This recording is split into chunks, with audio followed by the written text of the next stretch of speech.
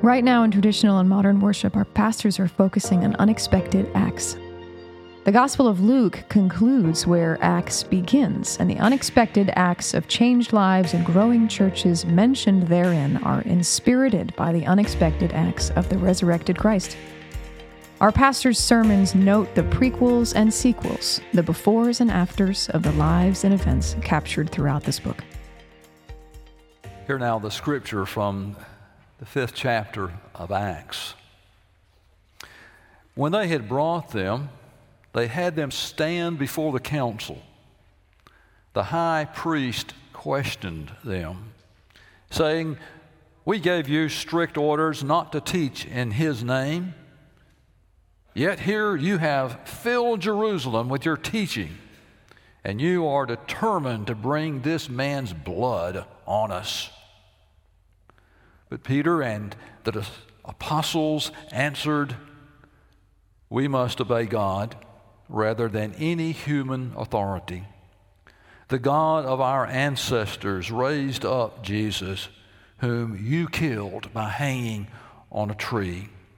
God exalted him at his right hand as leader and Savior, that he might give repentance to Israel and forgiveness of sins.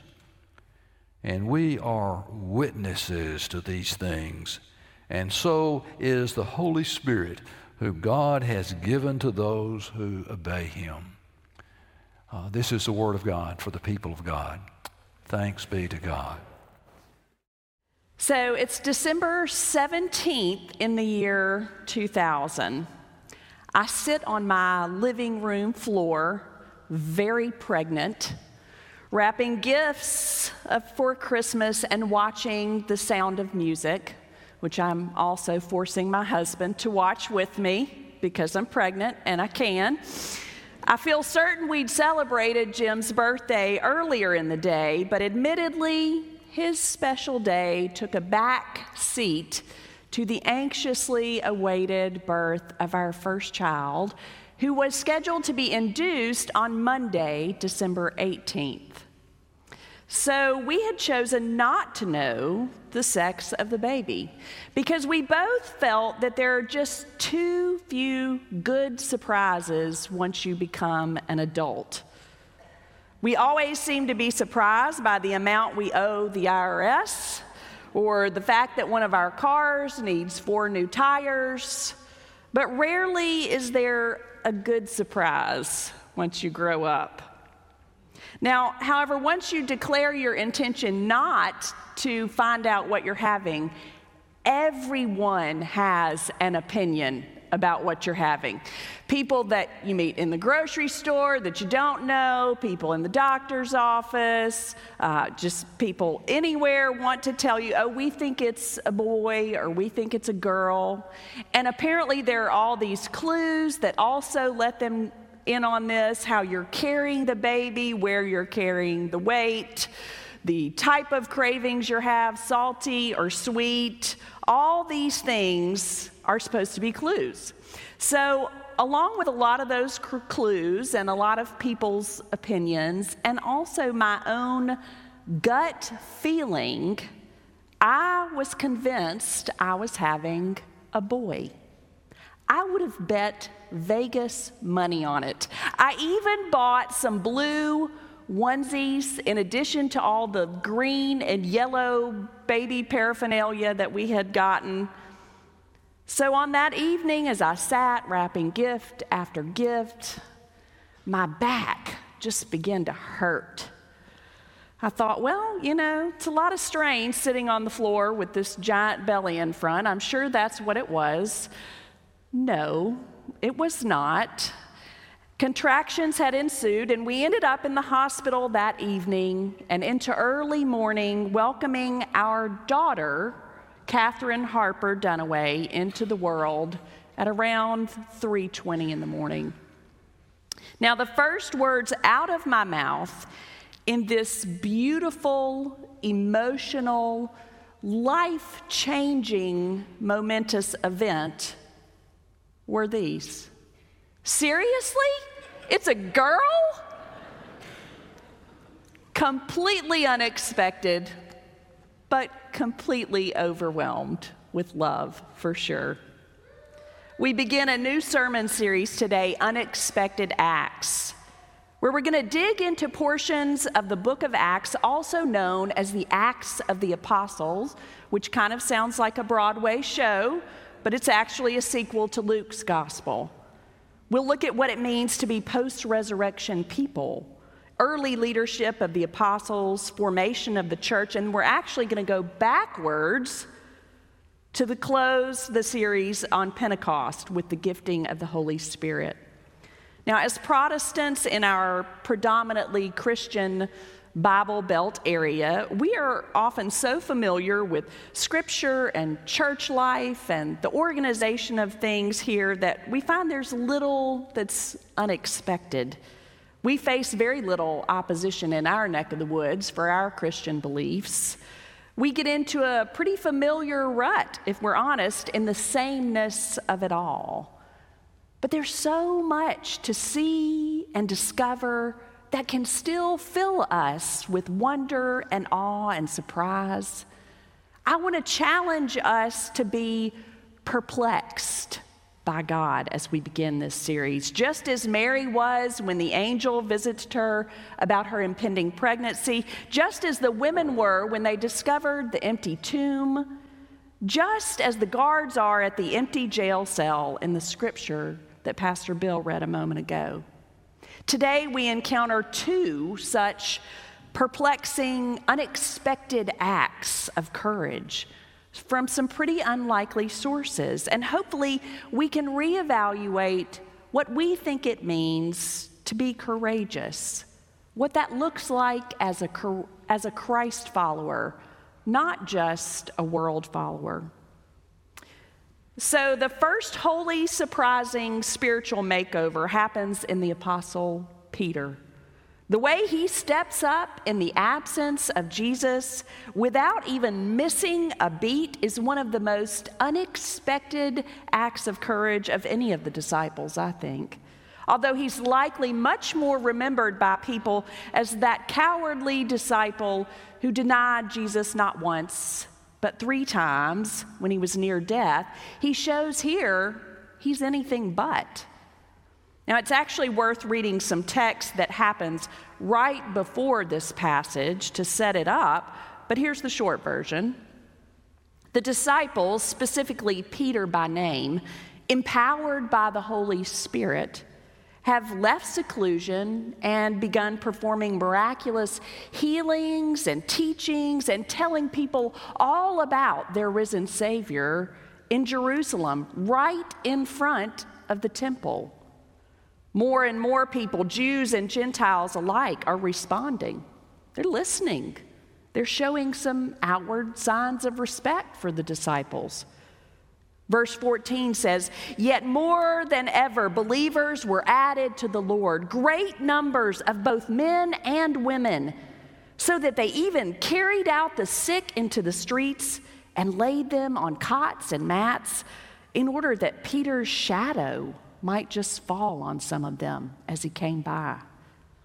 Now, needless to say, this troubles the Sanhedrin Council, the religious authorities who bear large part in the responsibility of having Jesus killed. This troubles them, and they've already issued one warning to Peter and John to pipe down. They can't believe they aren't done with these yahoos yet, so they arrest Peter and company and throw them in the pokey. God has other plans. An angel releases them from jail and tells them to go right back to where they were, start up again, and tell the whole story to anyone who will listen. There's a popular movie. It's one of those movies that always comes on TV repeatedly. It's one of my top 10 favorites for sure. It's called Shawshank Redemption. I rest on it when I'm flipping through the channels and doing laundry and other things and just end up watching it over again. If you haven't seen it, the dramatic storyline follows in Shawshank Prison for an innocent prisoner, Andy Dufresne. And it climaxes with his escape from that prison. The corrupt warden and chief guard discover Andy's cell empty, void of any prisoner inside, but locked from the outside with no initial signs of disturbance. It takes them a very few frustrating moments to realize just how he's tunneled out. And this is such a wonderful moment. Whoever thought to do this camera angle is brilliant, because you and I, the audience, look out of the tunnel at the stupefied, amazed expressions of the warden, who is corrupt, the guard, and Andy's best friend. I love to think that the guard sent to fetch Peter and the apostles and take them to court, who find that cell also locked, but yet empty, have the same exact expressions on their face. How did it happen? So scene 2 of the showdown in Jerusalem takes place as guards quickly arrest the disciples. Again, this time, no handcuffs, no force, because they're sensing the tide is changing. The crowd is sort of getting this swell of support for the disciples, and they're starting to get a little worried they're going to take the brunt force of that, which is where our scripture picks up. Peter, assuming the role as chief witness in front of the council of the Sanhedrin, is reminded they were already told once, cut it out. Peter's bold and righteous reply, we have to obey God rather than humans. Peter, confronted by the same authorities who sought to nail Jesus on the cross, is able to say with peace and confidence, I know who my Savior is, and he is alive, not shrouded in a tomb. And if I were you, I'd get to know him also. He's not denying or lashing out or cutting anyone's ear off. There's no hate on his part or malice or revenge. He and the other disciples simply want to do what Jesus has instructed them, what the Holy Spirit has equipped them to do, which is share how their lives have changed through knowing Christ. Peter is one of a people of a new way, and it shows. The second unexpected act of courage takes place actually right after this passage. The text that is included in the lectionary is pretty short.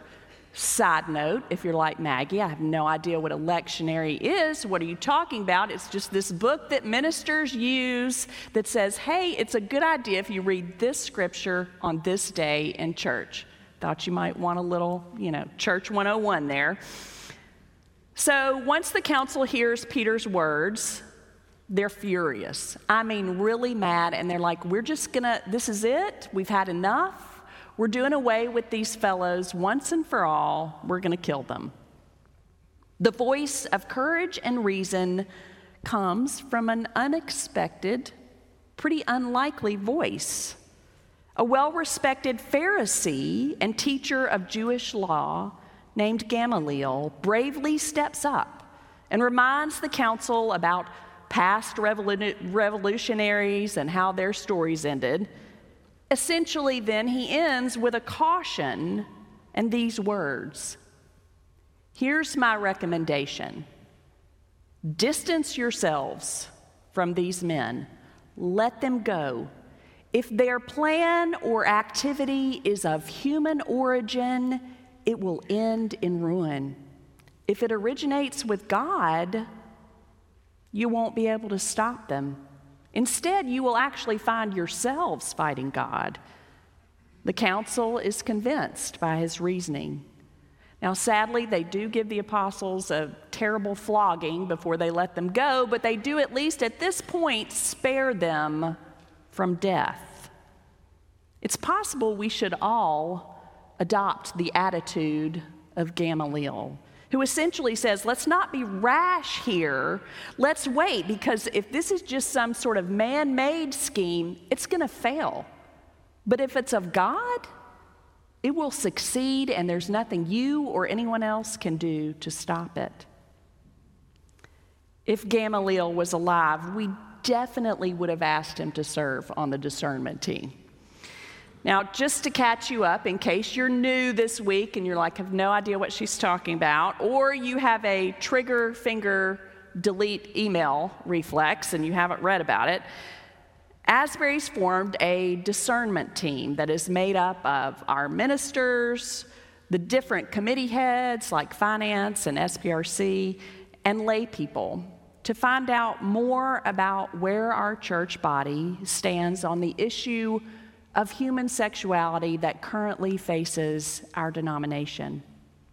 Now, this team does not have any authority whatsoever to make decisions on behalf of the church about which way we end up landing. It's merely a gathering and discerning body to make a recommendation to church council and to say to you, the church body, hey, this seems to be where Asbury stands. This seems to be who we are as a people. We'll have survey opportunities as well as a ton of different listening sessions, but we want people to be able to speak and be heard, to be listened to. Now, the General Conference of the United Methodist Church, twice postponed because of COVID, doesn't meet until 2024, but some churches have or will decide to leave the Methodist Church before then. I know, we know, this makes a lot of folks anxious. Why don't we just decide right quick and move forward and be done with it and have a final say one way or the other? Well, our name, Methodist, at first a term meant to ridicule our theological founders who believed in a systematic way of practicing Christian faith, is something most of us now would say we're very proud of. It's helped us avoid the pitfalls of sudden and rash change just for the sake of change or decision. Methodists believe that many of the things that separate people from each other are much more important to them than they actually are to God above. One of our founders, John Wesley, said something we take to heart. In essentials, unity. In non-essentials, diversity. In all things, charity, love. I'm not advocating that change is not necessary for our denomination, but I am saying that when people's lives and hearts and beliefs and faiths are at stake, it is worth taking the time and care to discern, to proceed with the caution and courage of Gamaliel. In the 11 a.m. Easter service last week, I talked about what is it like to celebrate the resurrection on Sunday. It's this huge, beautiful, momentous day, and then wake up on Monday morning and pretty much just go to work or do whatever. I mean, obviously, we didn't all wake up to the sound of our phone alarm going off on Monday, April 24th, completely changed and transformed. After all, we're pretty ordinary folks. We lead pretty ordinary lives.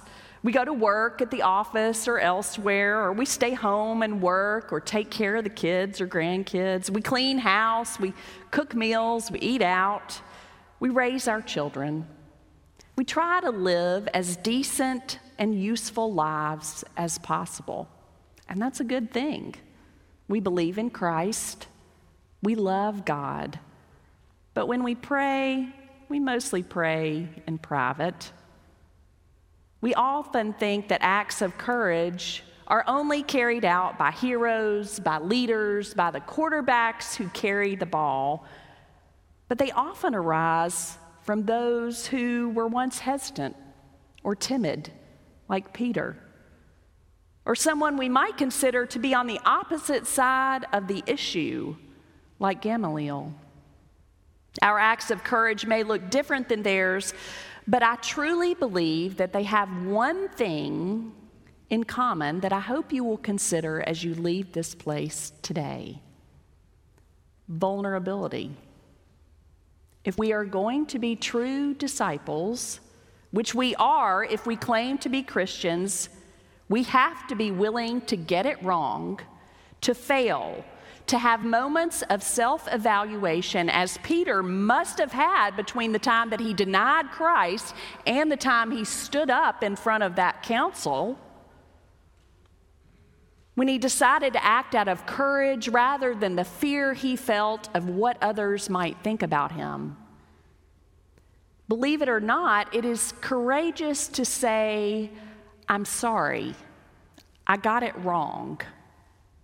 I really messed up this time." To wait 24 hours to lash out at someone you believe has wronged you, to give time for the Holy Spirit to work in your heart and see how to proceed. It's courageous to be curious about Scripture and not afraid to be a little perplexed. It's courageous to be convicted about your beliefs, but to show love and respect to someone who believes differently, just as you would someone who thinks just like you do. There's a famous researcher and author, Brené Brown. She's got this TED Talk that millions of people have watched, and she's sort of become this odd expert on courage and vulnerability. She said, "Vulnerability is not winning or losing. It's having the courage to show up and be seen when we have no control over the outcome. Vulnerability is not weakness, it is our greatest measure of courage." Open hearts, open minds, and open doors takes a willingness to be vulnerable, to be capable of being emotionally wounded, open to attack or damage, or subject to the worst criticism. Can you ever think of a time when Christ wasn't that?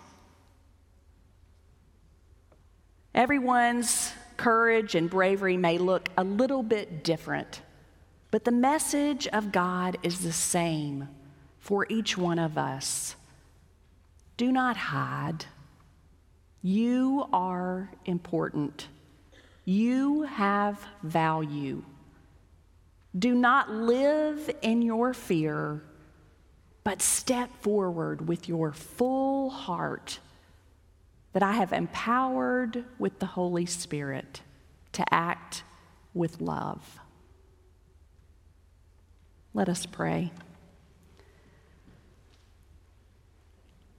Almighty God, grant that we who have celebrated the Lord's resurrection may be, and by your grace confess in our life and conversation, that Jesus is Lord and God. That we may have an openness to share our experiences and life with others through the same Jesus Christ, your Son, who lives and reigns with you and the Holy Spirit, one God, forever. Amen.